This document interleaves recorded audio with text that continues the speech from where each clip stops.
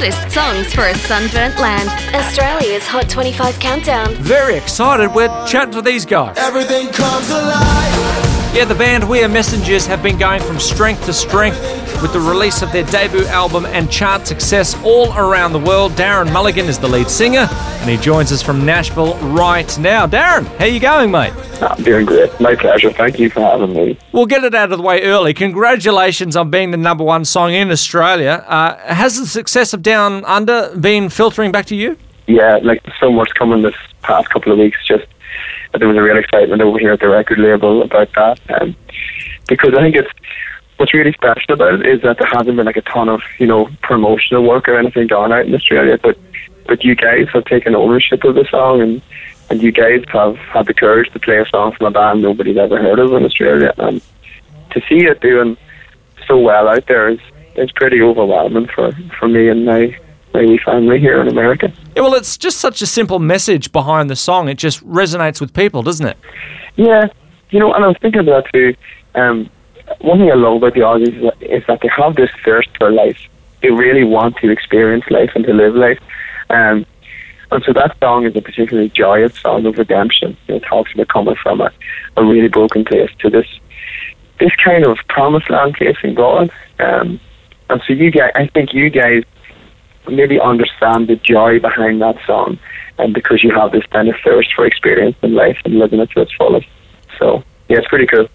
Now, Ireland's produced many world-class bands over the years. In your early days, were you influenced by the Irish bands, or was it mainly acts from overseas? Probably more overseas. I loved U2 growing up. I was a big fan of U2, and I was a big fan also of The Frames. But yeah, I grew up listening to like Johnny Cash and Willie Nelson, Elvis.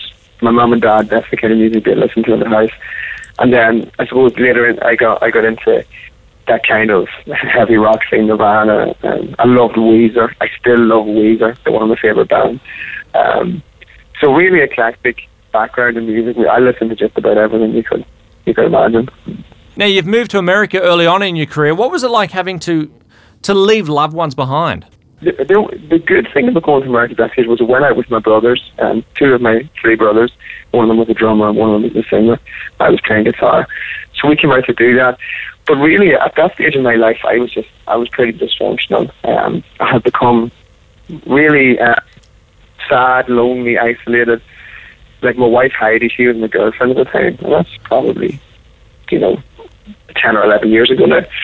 So I went out there really wanting to be famous. I wanted people to validate me as a human being, and I wanted to be accepted. So it turned into a bit of a train wreck, to be honest. I spent a couple of years out there, and if I could get those years back, I would.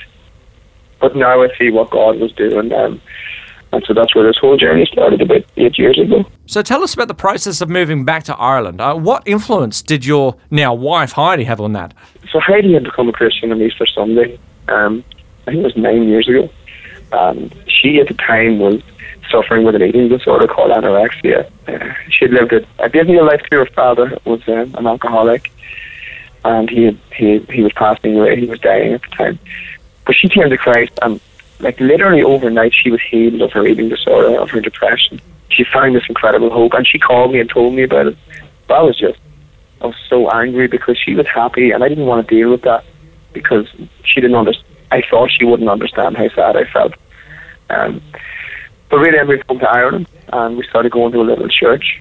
And one night I sat in it, and the preacher talked about sin and grace and all these kind of religious words.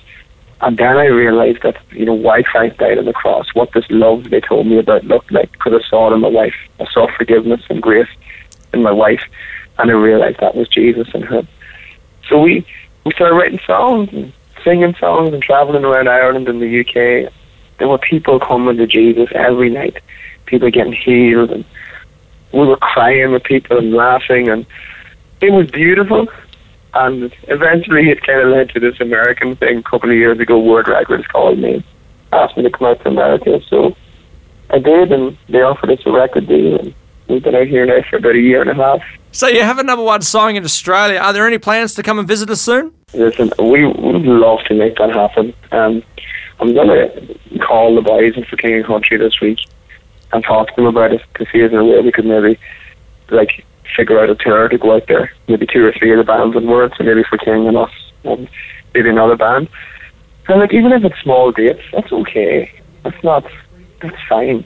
I think we maybe have a different take maybe on what it means, and I think it's worth sharing with you guys. And you guys have been so good to us. We just want to come out.